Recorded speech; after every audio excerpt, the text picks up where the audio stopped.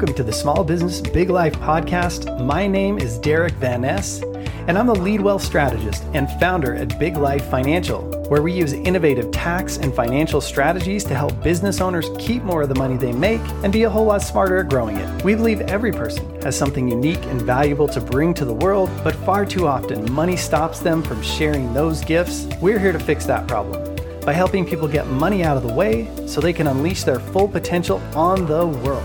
Stick around to the end of the show, and I'll even reveal how you can be the next guest on one of the fastest growing daily inspirational podcasts on the planet. So let's get this thing started now.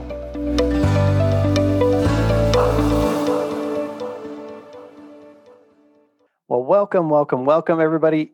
It is Derek Van Ness, your host here on the Small Business Big Life podcast.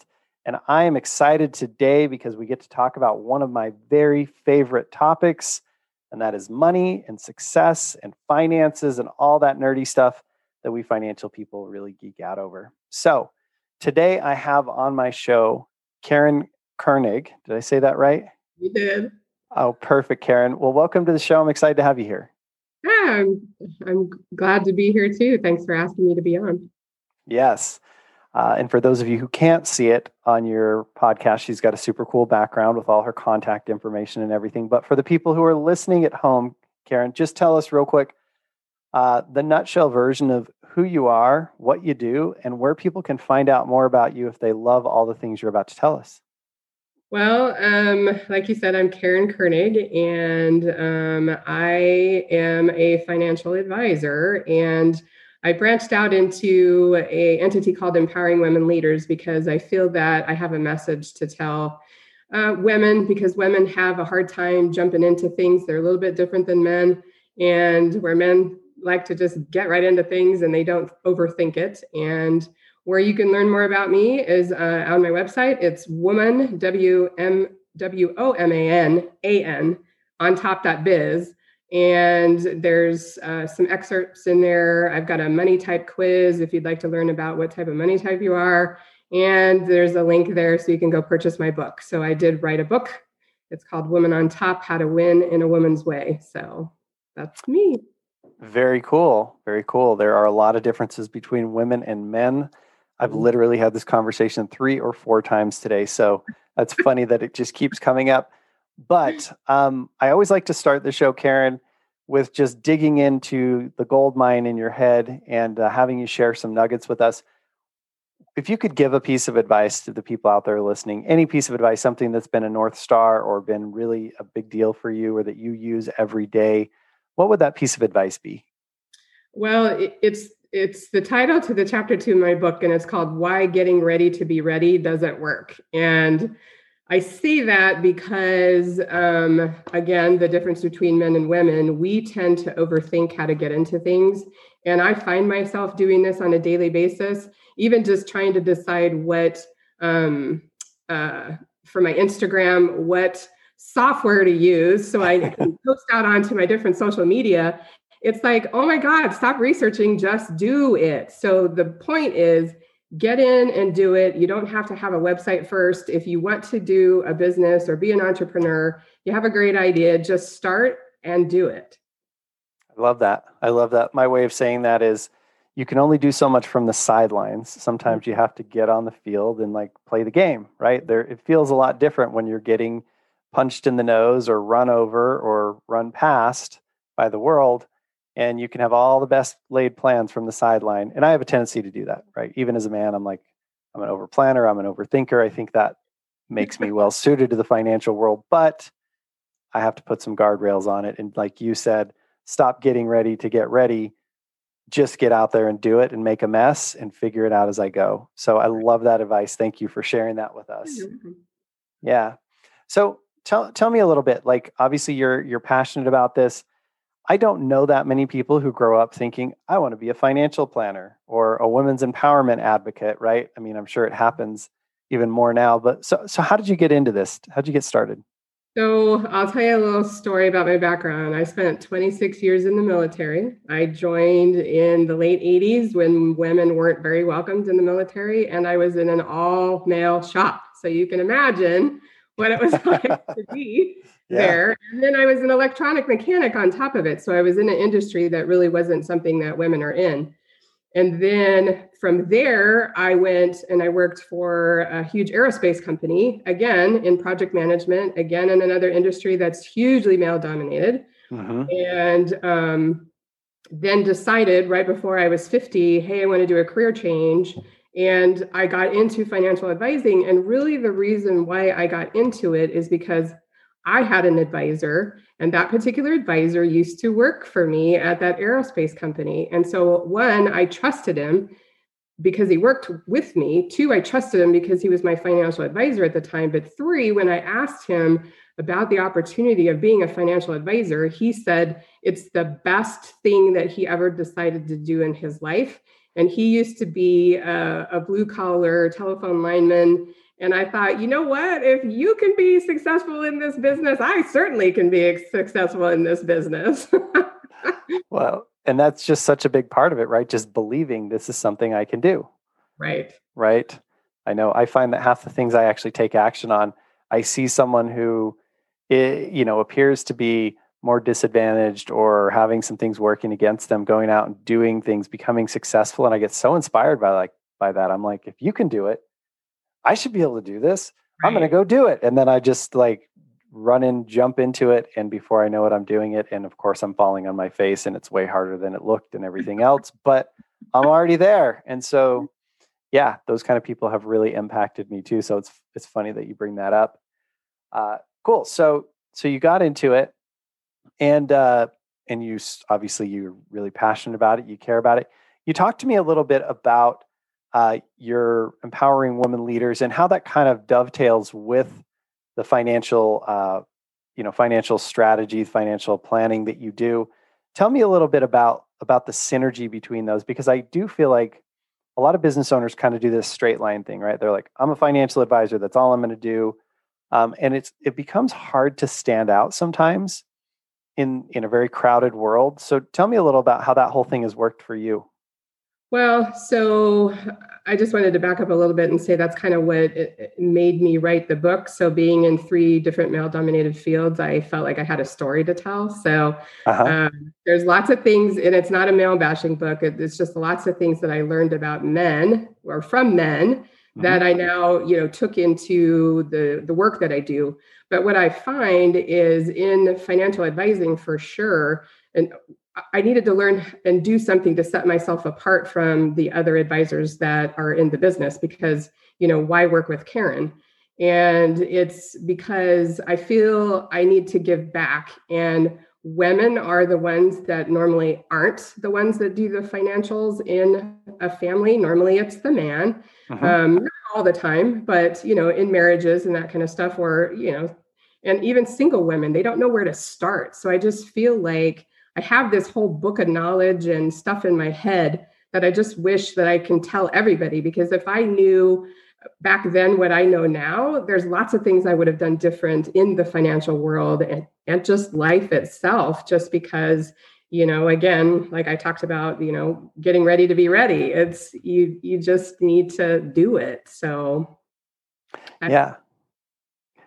Very, very interesting. It almost sounds to me like you were like a woman who got let behind the man's curtain, right? Because you were around so many men. So I don't want to say were raised, but kind of brought up around a lot of men. So you probably got indoctrinated to a lot of things that, like, as a man, I don't even know that like women aren't being indoctrinated to, whether that's, locker room talk or talk around the barbecue or whatever stereotypically men are doing that women may not be around, and the conversations that happen there. So I think that's pretty cool that you kind of got insight into the other side. In your book, I'm interested, like, what kinds of things do you share around the differences between men and women? I'd love 1 or 2 just insights in how you see how we operate differently, because, I'm genuinely interested myself.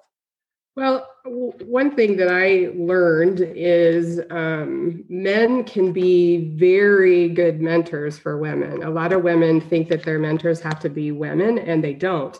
And one of the stories that I tell in there is being in the military. I'm one of those jump in and do things before I really research stuff sometimes. And I had a chief master sergeant set me down one day and he said, Karen, you got to stop just jumping into things without knowing the full, degree of what's going on. You need to learn to assess situations a little bit and then make your determination. And I thought, wow, that was pretty cool that he took me aside and told me that, because, that's not something I probably would have just kept jumping into things had he not gave me that. And then I catch myself even today that I'll jump into things or I'll start to say something. And then I'll realize, you know what, I don't know enough information about that. I probably should do a little research. And his voice is always in my head, so that's one nice thing. And then the other thing is men tend to, they will jump into things, not so much what I was just talking about, but like if they want a raise, they'll go ask for the raise, where a woman will say, well, I don't think I'm ready for that type of money yet, or I don't think I'm ready to jump into that next job because I don't know enough about that job. And a man will go apply for a job that he only knows 10% about. And a woman feels like they have to know 80 to 100% before they get into it. So that's probably the two biggest things I learned from being that being around men all the time. Very insightful. I appreciate you sharing that, because it's always good to hear. I mean, I work with a lot of women and everything, but I don't understand what it's like to be a woman. So it's always good to hear from the other side, like, hey, how is the world? How are things different, so that I can relate better and understand better. So I appreciate that. And anybody who's listening, they can hear a little bit more about the two. And obviously your book would articulate some more of that. Now, I want to key in on something you said. If I knew then what I know now, give me 1, 2, 3 bullet points of like, what do you know now that you wished you knew then, like that you really get now that you've been in the financial advising side of things? Well, one of the things is the biggest thing. So I'm divorced, and I walked away from that divorce with a huge settlement of money. I mean, huge to me at the time. Mm-hmm. And I did what I think now is a dumb thing, and I actually advise against it, is I put all of that money into the down payment on a house, and I did it right in 2007 before the 2008 housing market crash. So I never got the money back out of that house until I moved to Washington State and sold 2 houses since then to actually ever recoup that money. So, wow. I mean, and that's what, 9 years it took to recoup the money from 2008 to 2017 sale of my condo. And had I put that money into the market, what I could have made in 9 years on at least half of that is, I just wish somebody would have told me to do that. Yeah. So what do you regret more, the missing out on the upswing of the market, or the liquidity? Because that's something I have a real problem with real estate. When people put big chunks into real estate, like, I know everybody thinks they want to pay their house off, and like, other than the emotional payoff of I don't have a mortgage payment, like it's a terrible financial decision. I'm just interested for you how it felt. Which was more important there? Well, now it's also the liquidity. I've learned a lot about, clients who have all their money locked up in like an annuity or something. I have a client that I'm working on right now. She has all of her money locked up in 3 annuities. And some advisors sold her 3 annuities, and one's feeding the other one. And it's like, you have no liquid cash. Right. And now she's to the point that she needs liquid cash. And I'm trying to create, a solution for her without messing up maybe one portion of why she had the annuity in the first place. So so one, it was the liquidity, and 2, I could have made a little more cash on my cash. So that's more of a, secondary thing is, I know that I could have made a little more cash on my cash. Yeah. That's something we think a lot of people overlook, is access to your cash, right? Like when you put it in a place you can't get to it, the old joke is, what's $1 worth if you can't access it? Right. Well, not very much. It is nice to have it, ready for retirement when you need it, like these annuities. Annuities can be a great tool for certain things, but liquidity is not what they're there for. And it sounds like whoever was doing that was more interested in writing annuities than making sure that the client got through to when they can actually use the annuities. Well, or the fact that he bought a big boat with his bonus. Seriously. I know. I hate that. One of our things that we teach culturally, like our number one value is integrity. Always do the right thing, right? Mhm. Whether that's for you or for your clients, but doing the right thing for the client in that case is absolutely imperative. So I'm glad to hear that you're doing some of that. So what are some of the other things? You said you made the mistake of putting that money in there. Like if you're talking to someone who is maybe a new person, what are some of the common mistakes that you see out there that you help people to fix? So back to the house situation, I find a lot of people put a lot of their what they think their retirement is the equity that they have in their house, and it's Hmm. like no, that's not your retirement avenue. And I see a lot of people in their 50s that come into my office and they really haven't saved anything. So I Hmm. just talked to a potential client yesterday who's getting ready to sell her house, and she has been with the same company for 20 years and she only has $56,000 saved in her 401k. So that's Hmm. another mistake right there. Yeah.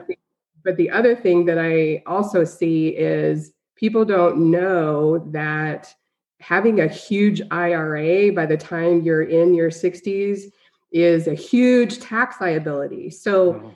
you need to learn the Roth side of the house too, or investing your money in other avenues that are going to be less, because an IRA is taxable. So when you take it out, it's taxable. And a lot of people Mhm. think they're going to be in a lower tax bracket once they're retired. And in some cases, they're not.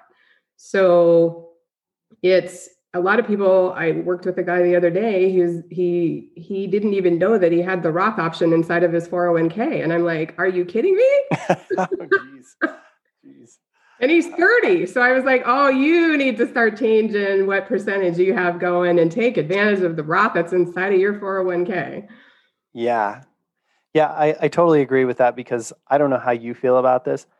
I believe taxes are going to be higher in the future. Tax Mhm. brackets are going to go up. I mean, we did just do this $3 trillion stimulus and we got probably another 2 trillion coming soon.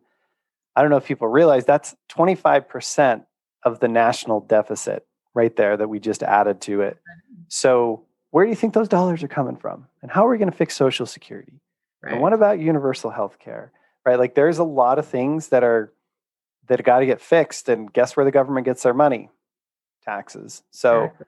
I love that you're not just pushing the, don't pay taxes now. You're like, actually, let's do the right thing for taxes overall. Because I do see that mistake being commonly made out there where people just try and defer and defer and defer.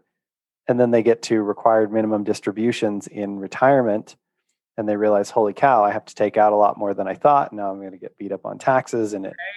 a lot of unintended consequences there. We talk about it a lot. So I love that you bring that up because it's not talked about enough, right? Yeah. People, yeah. Well, So and it, go ahead. when I do talk about it, sorry, is it just they're like, "What? That's incredible! How come I didn't know that?" And it's like, it's just something that we learn. That's why you have a financial advisor, is what I tell them. Well, and people say this, they're like, uh, I want to diversify, but everything they have is in their 401k or their IRA. And it's like, hey, just so you know, that's not diversification. It's like the analogy I use a lot is it's like buying a bunch of different kinds of shoes and saying I have a diversified wardrobe. No, you just have a lot of different shoes, but they're all shoes, right? If you have everything in one class, one asset class in the market, chances are really good that that's diversified within that class, but not diversified. So I love your point of, you know, using the stock market in conjunction with other things to be able to make sure that you're really taking care of yourself because, Right. you and I have been around long enough that we went through 2001 and we went through 2008 and we've seen when markets get clobbered, there's some people who do really well and other people get taken to the cleaners. I'm Mhm. not such a fan of being taken to the cleaners. No. Well, good. So tell me a little bit, Karen, where are you going with your business? What's the next big thing? What are you excited about with where you're going? Well, like I said, I focused on businesses. So, what I'm really striving to do in the next few years is really make my practice about bringing in the small businesses, but, anywhere from 10 to 100 people because I feel that there's enough things that you can do for businesses to help them with taxes and help them, do benefits for their employees. And, I had a client yesterday say, well, when you get on and talk to my employees, could you tell them that this is a great thing for them? And I'm like, of course I'm going to tell them that.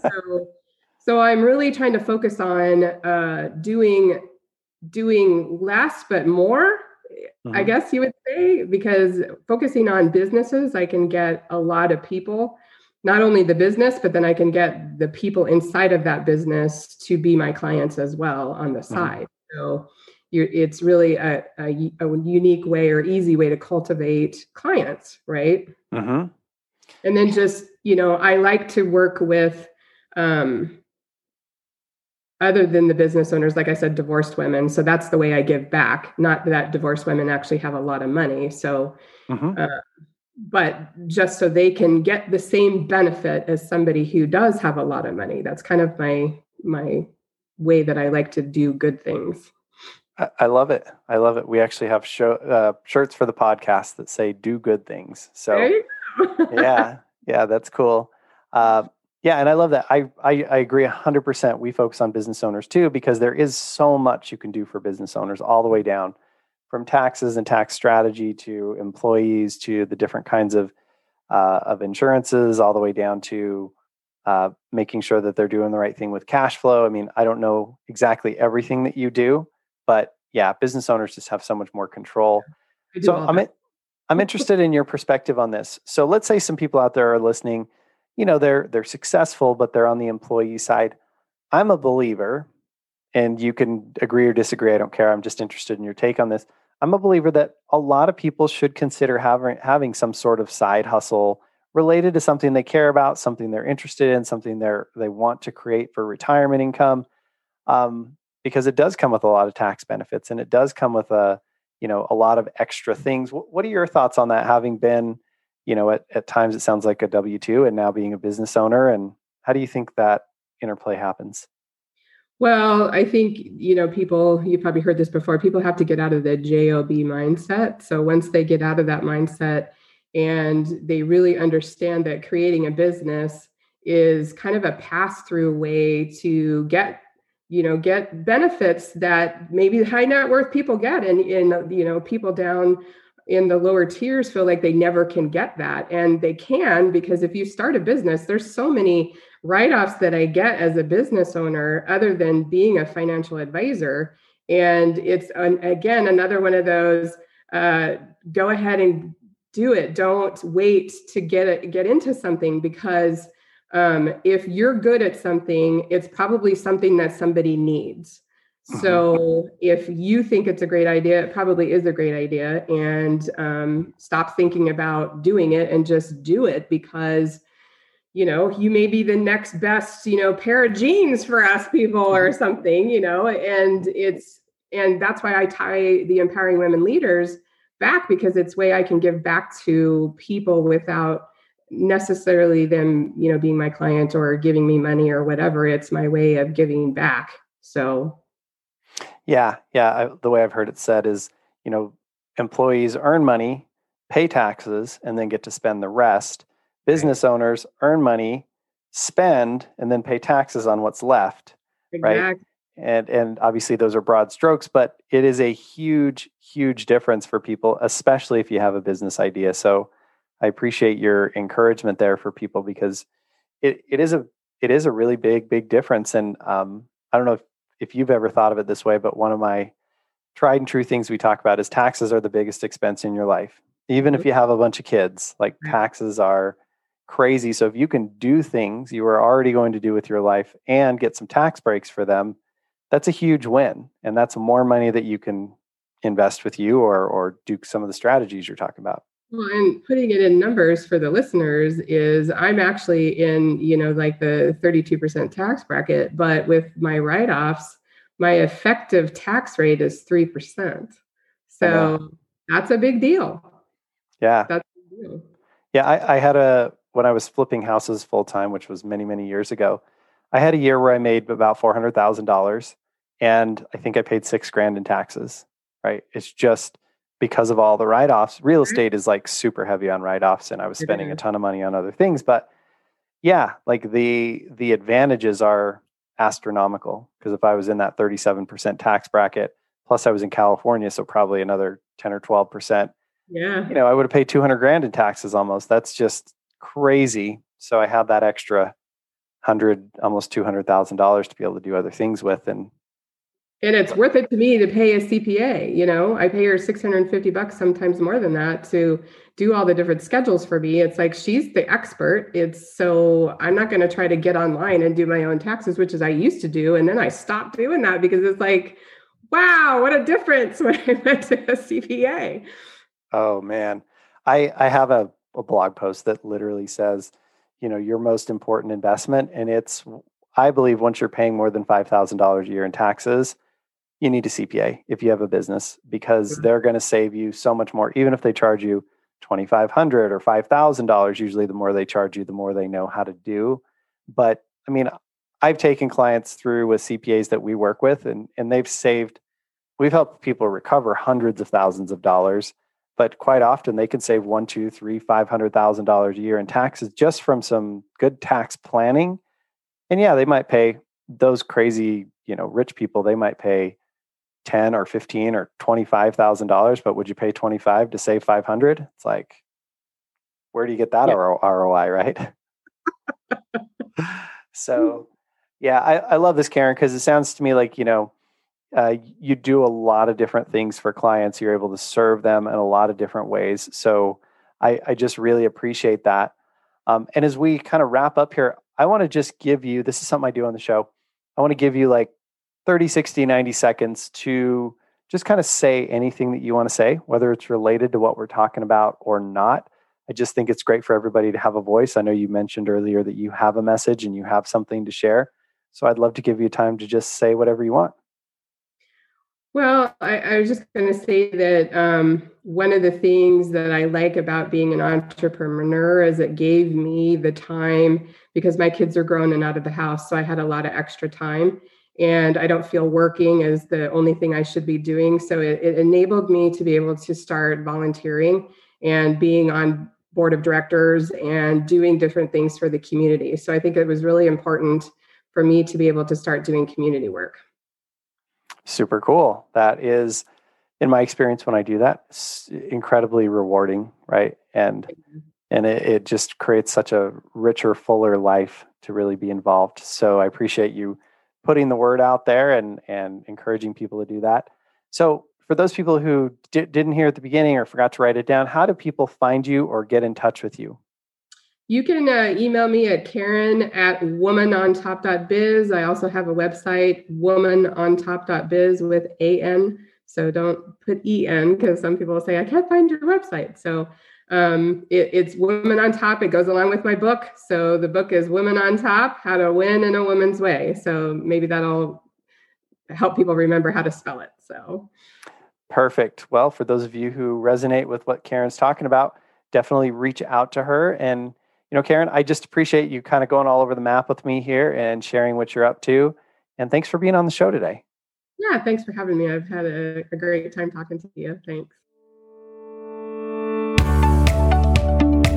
Thanks for listening to the Small Business Big Life Show. If you're a 6 or 7-figure business owner who'd like to be on the show, we'd love to talk about it. Just visit biglifefinancial.com/guest to get the ball rolling.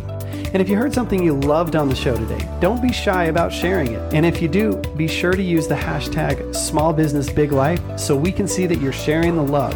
And heck, if we swoon over your post, we might even pass it on to our many thousands of followers to help share the love and the spotlight with you. Speaking of love, if you like today's show, be sure to hit that subscribe button. You know why? Because then you'll never miss another episode, and you can get all the motivation, inspiration, and insights with every new episode. Also, if you want to see everything else we're up to on YouTube, social media, or even in real life, you can always visit us at biglifefinancial.com. Well, that's it for today. My name's Derek Van Ness, and I want to personally thank you for being a part of the Small Business Big Life movement. Now get out there, create more than you consume, love people more than you need to, and believe in magic, because yes, it does exist.